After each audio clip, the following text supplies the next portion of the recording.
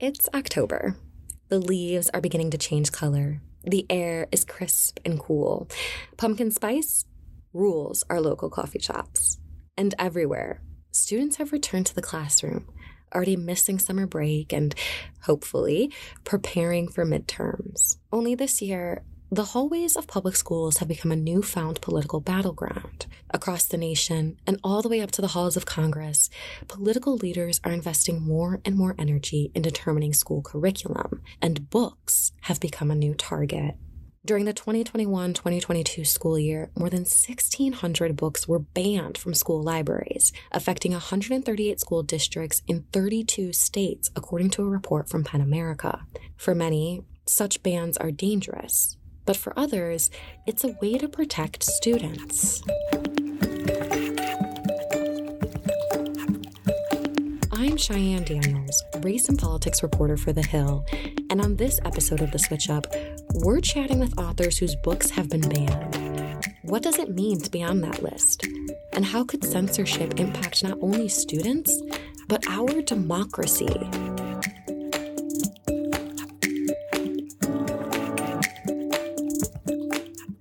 "124 was spiteful, full of a baby's venom. The women in the house knew it, and so did the children. For years, each put up with the spite in his own way. But by 1873, Setha and her daughter Denver were its only victims. The grandmother, Baby Suggs, was dead, and the sons Howard and Bugler had run away by the time they were 13 years old, as soon as merely looking in a mirror shattered it. That was the signal for Bugler. As soon as 2 tiny handprints appeared in the cake, that was it for Howard. Neither boy waited to see more. Another kettle full of chickpeas smoking in a heap on the floor. Soda crackers crumbled and strewn in a line next to the doorsill. Nor did they wait for one of the relief periods, the weeks, months even, when nothing was disturbed. No, each one fled at once, the moment the house committed what was for him the one insult not to be born or witnessed a second time. Within 2 months, in the dead of winter, leaving their grandmother, Baby Suggs, Setha, their mother, and their little sister, Denver, all by themselves in the gray and white house on Bluestone Road. That's the opening paragraph of Pulitzer Prize winner Toni Morrison's 1987 novel, Beloved. Set in the period following the Civil War, Beloved tells the story of a family of formerly enslaved people whose Cincinnati home is haunted by a malevolent spirit. But the book is so much more than just a ghost story or the story of a family. It's the story of the scars of America's original sin and how such horrors cannot simply be cast away, but continue to exist and leave millions in pain. It's also one of the 50 most banned books in the country. Parents and scholars have objected to the book's depictions of pedophilia, incest, and rape. But something else stands out about Beloved, the fact that it didn't hide or sugarcoat what slavery was, and the impact it's had on generations, even hundreds of years after slavery ended. Beloved is explicit in the horrors, and for some, that makes it inappropriate for schools. During the 2021-2022 school year, PEN America found that 21% of banned books directly address issues of race and racism. 22% contain sexual content of varying kinds. 41% of banned books explicitly address LGBTQ+ themes or have protagonists or prominent secondary characters who are LGBTQ+. 40% contain protagonists or prominent secondary characters of color. The issue of banned books goes back several years, when former President Donald Trump began a crusade against what he called anti-American race and sex stereotyping and scapegoating with one of his 2020 executive orders. That order argued that many people are pushing a different vision of America that is grounded in hierarchies based on collective social and political identities rather than in the inherent and equal dignity of every person as an individual. This ideology is rooted in the pernicious and false believe that America is an irredeemably racist and sexist country, that some people, simply on account of their race or sex, are oppressors, and that racial and sexual identities are more important than our common status as human beings and Americans. Though the order has been overturned by now President Joe Biden, Professor Kimberly Crenshaw says it's no surprise that there has been an uptick in banned books since this order. Well, I anticipated that the effort that President Trump at the time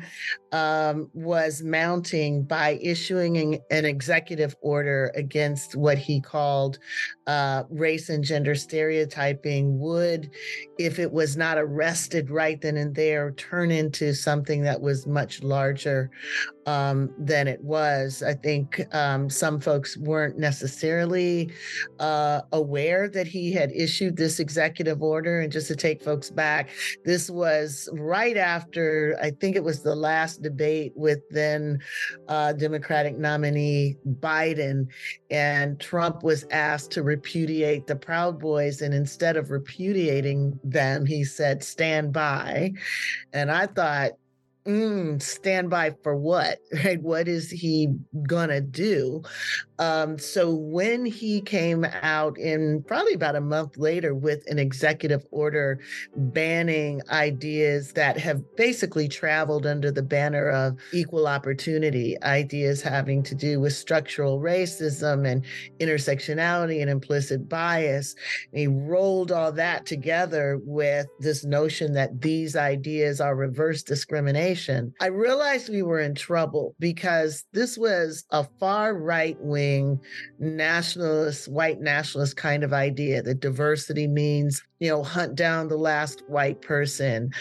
Equal opportunity or inclusion means anti-white. These were ideas that circulated among the Proud Boy, neo-nationalist kind of set. And now they were coming into the center of American government. That was a milestone. So my concern was, all right, we have to treat this as the threat it really is. It's a threat to equal opportunity practice. It's a threat to ideas that animate the notion that we still have work to do in this society. And if we don't meet it with clarity and commitment, it's not going to go away. And honestly, I think a lot of people saw it simply as a campaign tactic. It was a campaign tactic, that's true. But that didn't mean it wasn't going to be dangerous and it wasn't going to last. And so, of course, President Biden rescinded the order, but it was too late by that time. What didn't happen at the federal level then happened in red states across the country. And it was only a matter of time between the moment that a certain set of ideas has been deemed to be illegitimate, anti-American, anti-everything, and books that were thought to embrace those ideas would be banned. The two things went hand in hand. And I think folks just didn't anticipate that it would grow that quickly, that broadly, and would have quite the devastating effect on the freedom to learn that it has. Crenshaw is no stranger to censorship.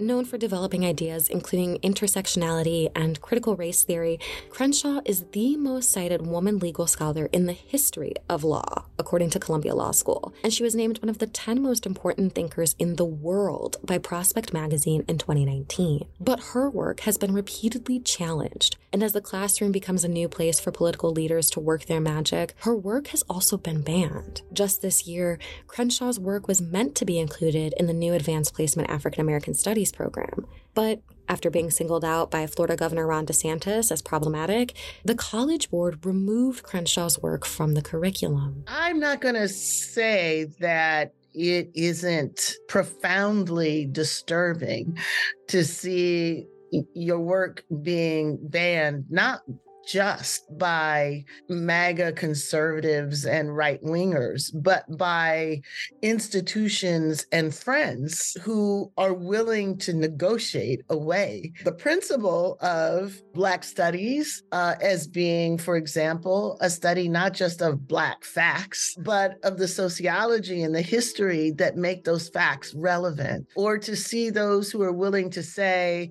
intersectionality has been made controversial controversial. So because it's been made controversial, we shouldn't teach it. It gives the loudest, the most crass, the most dishonest faction of our population veto power. They couldn't do it completely without the concession of too many people who should know better and who have really surprised me. This is rehearsing a pattern and practice that we saw play out at the end of Reconstruction, for example. One of the oldest tactics to support an inequitable social order is to suppress and silence those who are in the position to call out that social order and to anchor ideas that are useful to see it more clearly in order to transform it. So, one of the oldest dimensions of the interruption of the free flow of ideas in the United States has been and was the effort to wipe out abolitionist advocacy. The Southern states actually used law, federal law, as well as state law, to ban tracts that advocated for the end of enslavement. They used violence to kill people who were willing to say that slavery should not be a feature of a republic that was built on freedom and liberty. These ideas were viewed as incompatible with the status quo, and therefore that incompatibility was enough to suppress it. And let's not also forget that people of African descent were precluded in many courts of law from testifying. Well, what were they testifying to? They were telling the story of what it meant to live lives as racialized people that were framed as people who had no rights that white men were bound to respect. So these ideas that there's certain groups of people, certain voices, certain stories that cannot be told, and that they are legitimate targets of censure is as old as the Republic. What should be concerning to people is, how is it that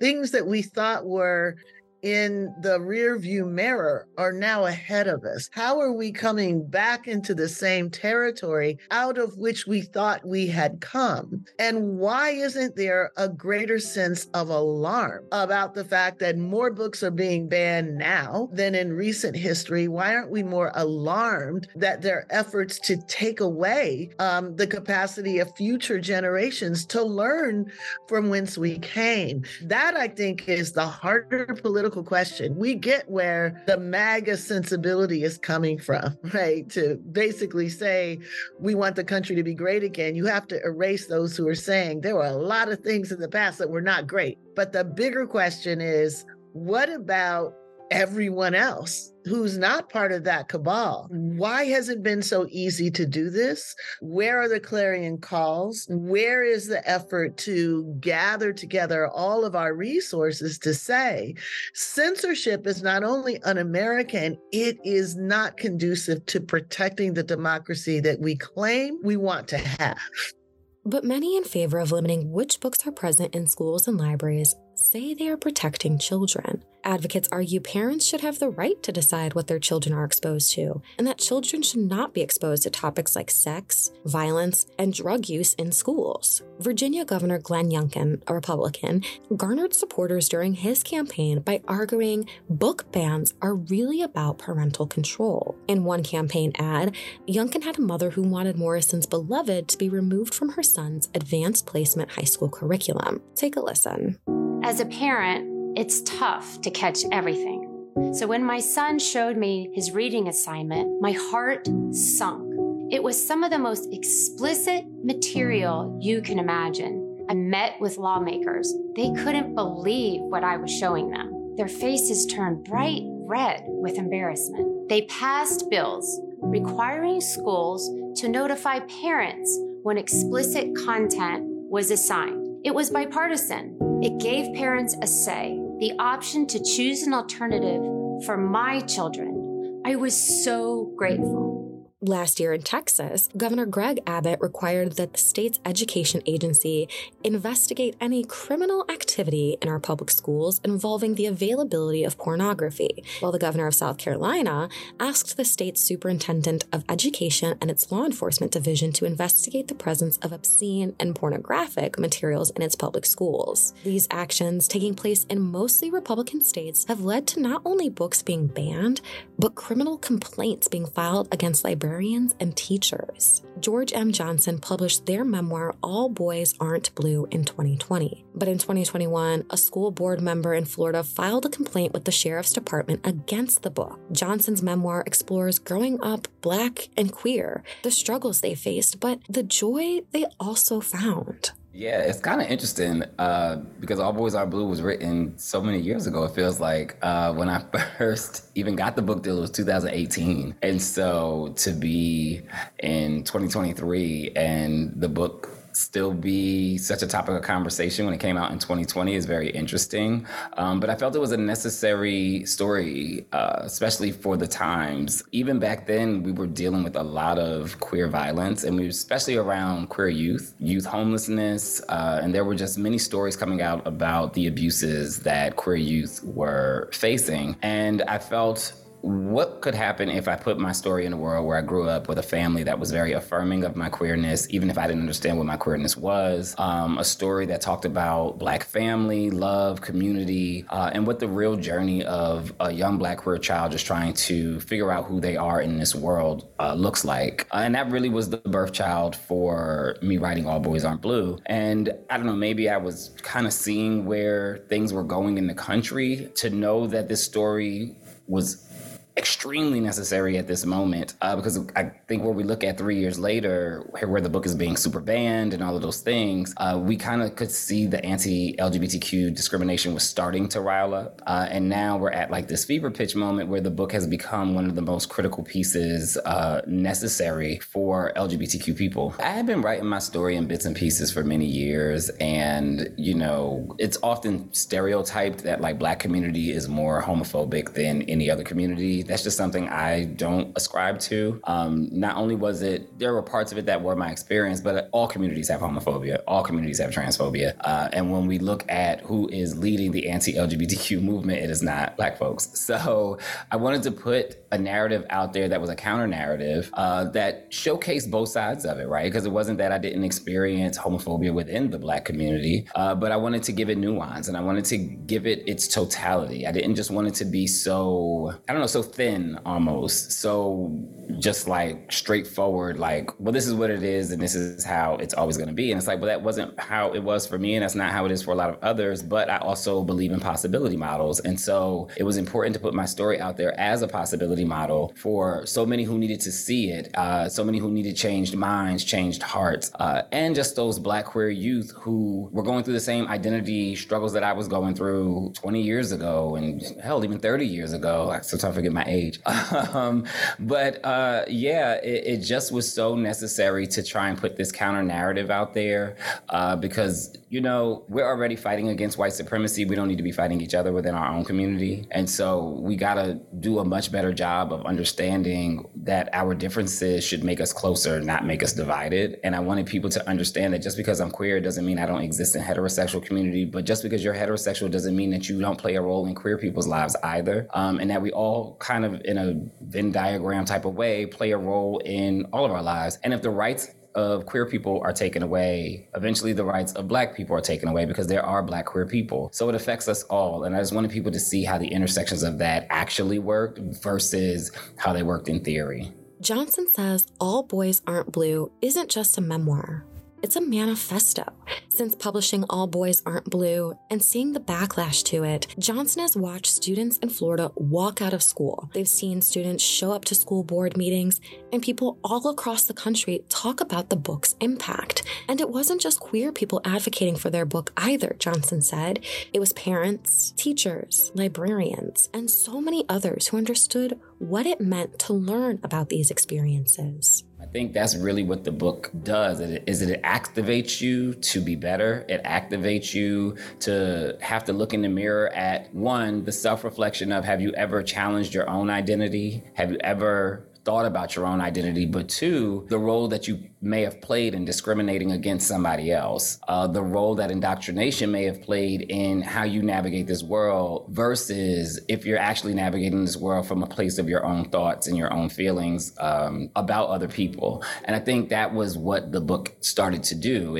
I watched it, I still watch it, change minds, and I still watch it empower people. I still watch it encourage people. And ultimately, I have watched the book save people because I have those emails where people literally say, your book saved my life. And I think that's the power behind saying it was a manifesto and a call to action, because it was something that I didn't get to have when I was growing up. And so now this is a gift that I've put into the world that can't be denied and that so many will get to have for the future. It is tough to write through your trauma. There are a lot of things that you sometimes think you may have gotten past and you still haven't gotten past. You just buried it. And then those things start to rise to the surface and you're confronted with the fact that you actually have to deal with them now. But you're not just dealing with them now for yourself. You're dealing with them now for the entire public to see. It puts all your scars out there to the public. It puts all your vulnerabilities out there to the public. You're extremely transparent with the world. And so that could be a very scary place when for years you haven't even been able to be vulnerable or transparent with yourself. And so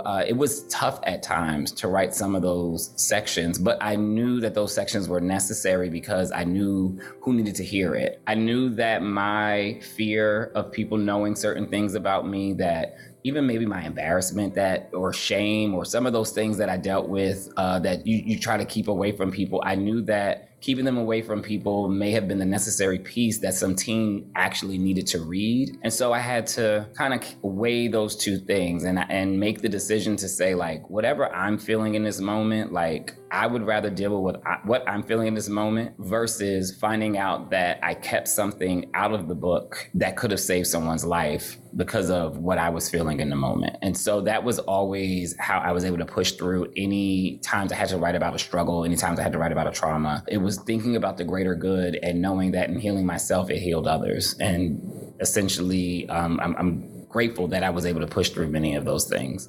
Johnson first learned that their memoir was facing backlash in 2021 through Twitter when someone messaged them to say a candidate for school board in Kansas City was working to ban their book. Fast forward to November 2021, and 8 counties have banned their memoir, and the criminal complaint in Florida is filed. Johnson said that's when they knew it was really going to be a long, treacherous, and ugly road ahead of them. And they weren't wrong. Pushback to Johnson's book is still ongoing and has now gone all the way up to Congress.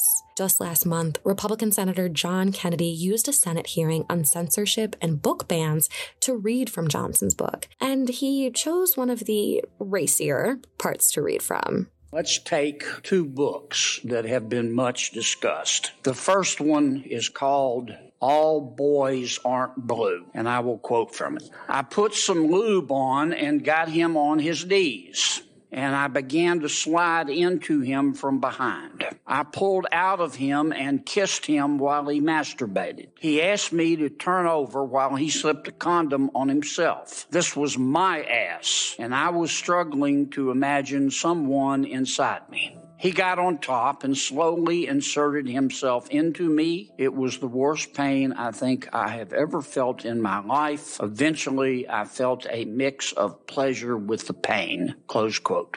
All boys aren't blue. You know, hearing it read, it was interesting though, because that was what I heard too. Like when I heard him read, I was like, okay, but I'm like practicing safer sex practices. I'm talking about, you know, how this experience was potentially harmful. And I think what always pisses me off about when they read that particular section is that section is talking about that you have the right to say no if you're in pain, or that you have the right to consent, or you have the right to consent and then also take away consent in the midst of engaging in sexual intercourse, which is really important to teens because teens don't know that. Teens think sometimes that, you know, when they're having their first sexual experiences, that, well, because I already said yes, there's no point I can say no. Like once you take back consent, you have that power. But back then I didn't know that. I thought once you kind of say it, it's like you're kind of now in it, because we're not taught about consent. We're not taught about agency. We're not taught about what sexual trauma is, what rape culture is. Like we're not taught any of those things. And so that entire chapter, one,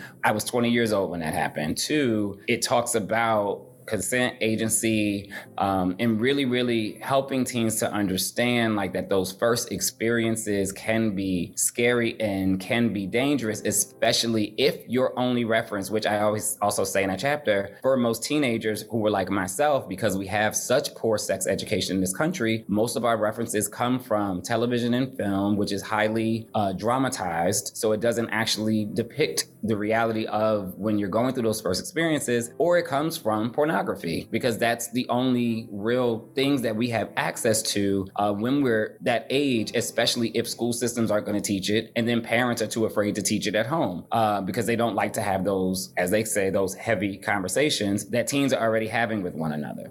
But there's another part that hurts for Johnson, and it's the same thing so many who are against book bans have been pointing out too. The authors being targeted in these bans are telling stories that differ from the mainstream. They're books written by Black and brown people, women, and LGBTQ plus authors. Yeah, I think that's the hardest part for me, is like the realization that like this is not just about books. Like this is a coordinated attack at the eradication of certain groups of people. They're starting with queer people and Black queer people and Black trans people. And, you know, that is just, it's just obvious. And trans people, like in general, like it's just obvious what they're doing, right? This is an erasure tactic. And it's like, well, if we can keep you from using restrooms, and then we can keep you from getting certain jobs, and then certain businesses don't have to render services to you, and you also don't have the ability to read books about yourself. And like when you start to add it all up, it's like this is a full out coordinated attack at the existence of us being able to even navigate any space in society, right? Because eventually what it'll boil down to is we no longer have the right to get married, and then eventually LGBTQ people will no longer have the right to vote. Like it only continues down that path. And I think what happened in Florida is a good case of why it only harms especially Black community and other communities that are non-white when you don't protect LGBTQ people, because the Don't Say Gay bill came out. You had all of these anti-LGBTQ laws, anti-trans laws coming out in Florida, and a lot of people remained silent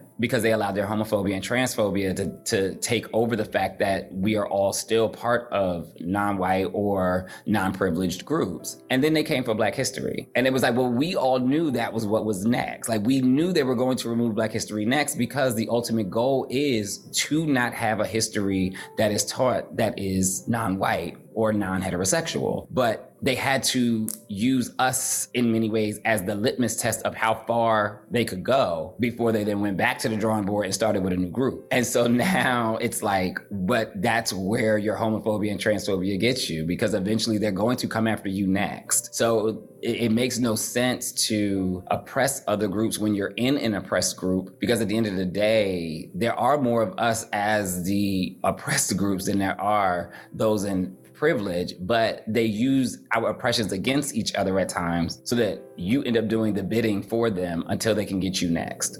Johnson isn't alone in his feelings either. Tiffany D. Jackson, author of Monday's Not Coming, struggled at first when she heard her book had been banned. Monday's Not Coming tells the story of a young Black girl in our nation's capital who goes missing, and only her best friend notices. I'm very much a true crime writer. All of my books are loosely inspired by real cases. And this book is actually inspired by two real cases. One that happened in Washington, D.C., another one that happened in Detroit, Michigan. And in both situations, it was kids who were missing and had been missing for, one was for 3 or 4 months. The other one was up to 2 years, but nothing was reported on them. And I remember being a young girl and seeing young girls being kidnapped in my Brooklyn neighborhood and not seeing any coverage about that. And so it always stuck with me, honestly, about the idea of when girls go missing, girls who look like me, they're not all over the news. And I really wanted to touch upon that and take it from an angle of a best friend story and like what you would do to like anything to do to find your best friend who happens to be missing. The story is based on the epidemic of missing Black girls in this country. In 2019, the NAACP reported that more than 64,000 Black women were missing across the United States, which meant that even though Black Americans make up only about 13% of the population, they account for 34% of missing people.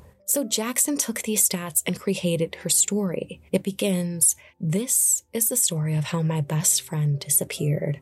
How nobody noticed she was gone, except me, and how nobody cared until they found her 1 year later." You wouldn't think something like this could happen in Washington, D.C., a city full of the most powerful people in the world. No one could imagine this happening in the president's backyard. That's the way us folks in Southeast felt too. If they say we live in the shadow of the nation's capital, then how could one missing girl flip it inside out? I was actually still in DC the time that this was happening. I went to Howard University. I worked at National Geographic at the time.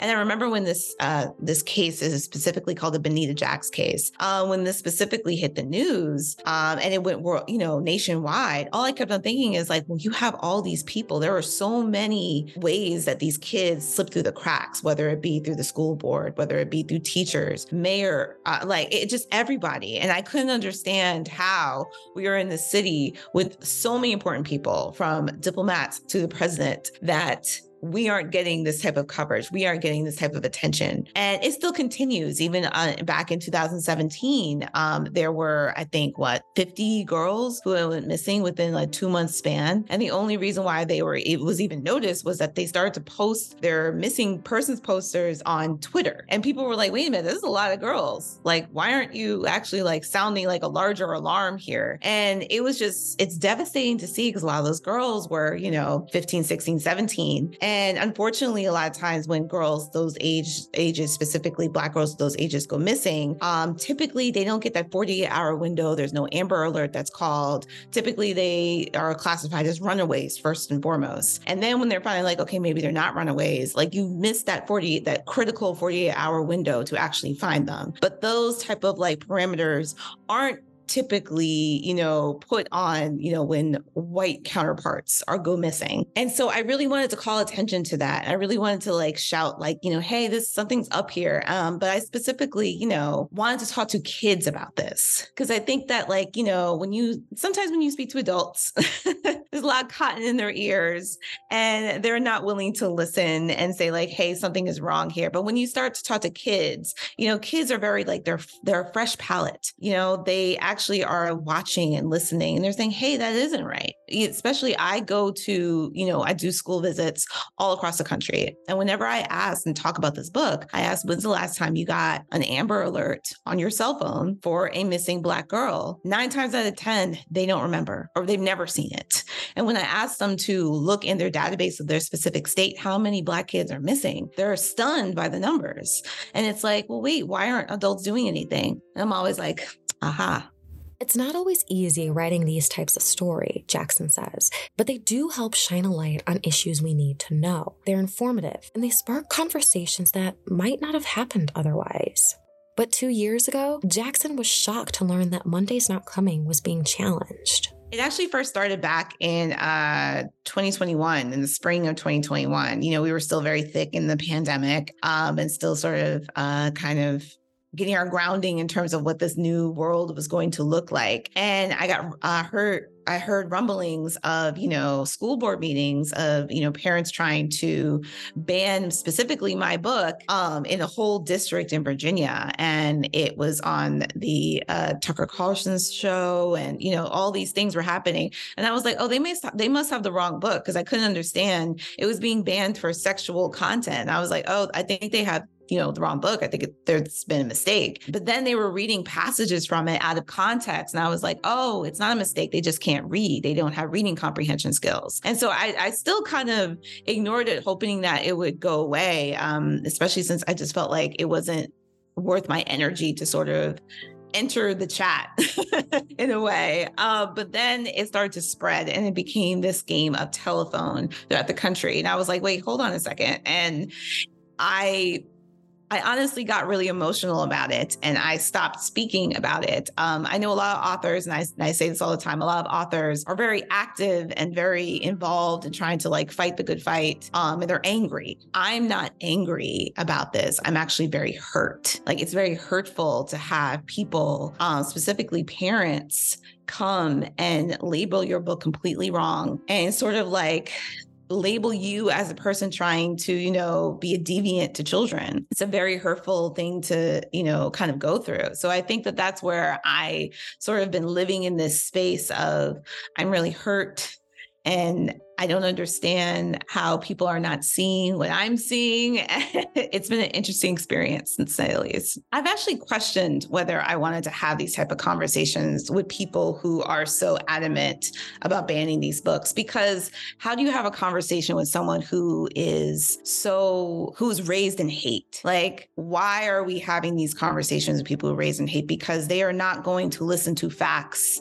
They're not going to listen to emotions. They're only listening to their own logic. And it's like when two people talk like this, it's really hard to get through to them. But I also feel like it's important to have these conversations and have them out loud and have them publicly because other people are listening. Kids specifically are listening. They are watching all of this happen and they are recognizing the dishonesty in all of it as well, too. They're watching, their parents and their friends' parents do this to their school district and be like, hey, that's not right. So I think it is important still to actually have these conversations. Even if I feel like we're talking to brick walls, I do feel like it's important because other people, specifically kids, are watching and they can see the forest through the trees. Like they understand that, this is not right. And also just because they're banning books specifically in schools doesn't mean that the kids can't access books any other way. And I think that that's what they're kind of missing as well, too. And even though they're banning books, and let's say they're banning books and kids are like 17, they'll be 18 and they'll have access to all the books. Like, I think there's this urban legend that kids stop reading at 18, that they don't read in college and they don't read like after college, when in fact, actually they do. So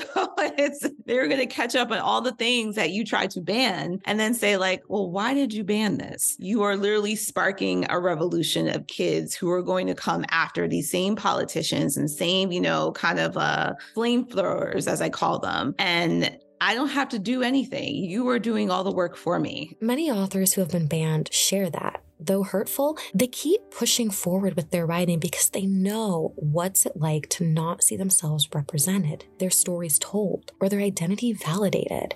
For George, it meant not hearing or seeing Black queer stories. For Tiffany, it meant not seeing Black girls as the heroine. And neither want to see any student have to experience that isolation the same way they did. I think what keeps me going is actually kids. And that's one of the bigger reasons why I still continue to do school visits and I still continue to engage with my readers, because I'm writing for them, I'm not writing for, adults. And I think talking to kids and, every school visit, I find somebody who identifies themselves completely in one of my books, whether it's my book Grown or whether it's Monday's Not Coming. They all identify themselves. And I think it's super important for kids or for this next generation to see themselves on the page and to see themselves in an active role on the page, like not just like a side character, but also seeing them, in whether it be a best friend relationship or whether it be, being the star or being, the love interest, like the full-fledged love interest in the story. I think it's incredibly important because we didn't have that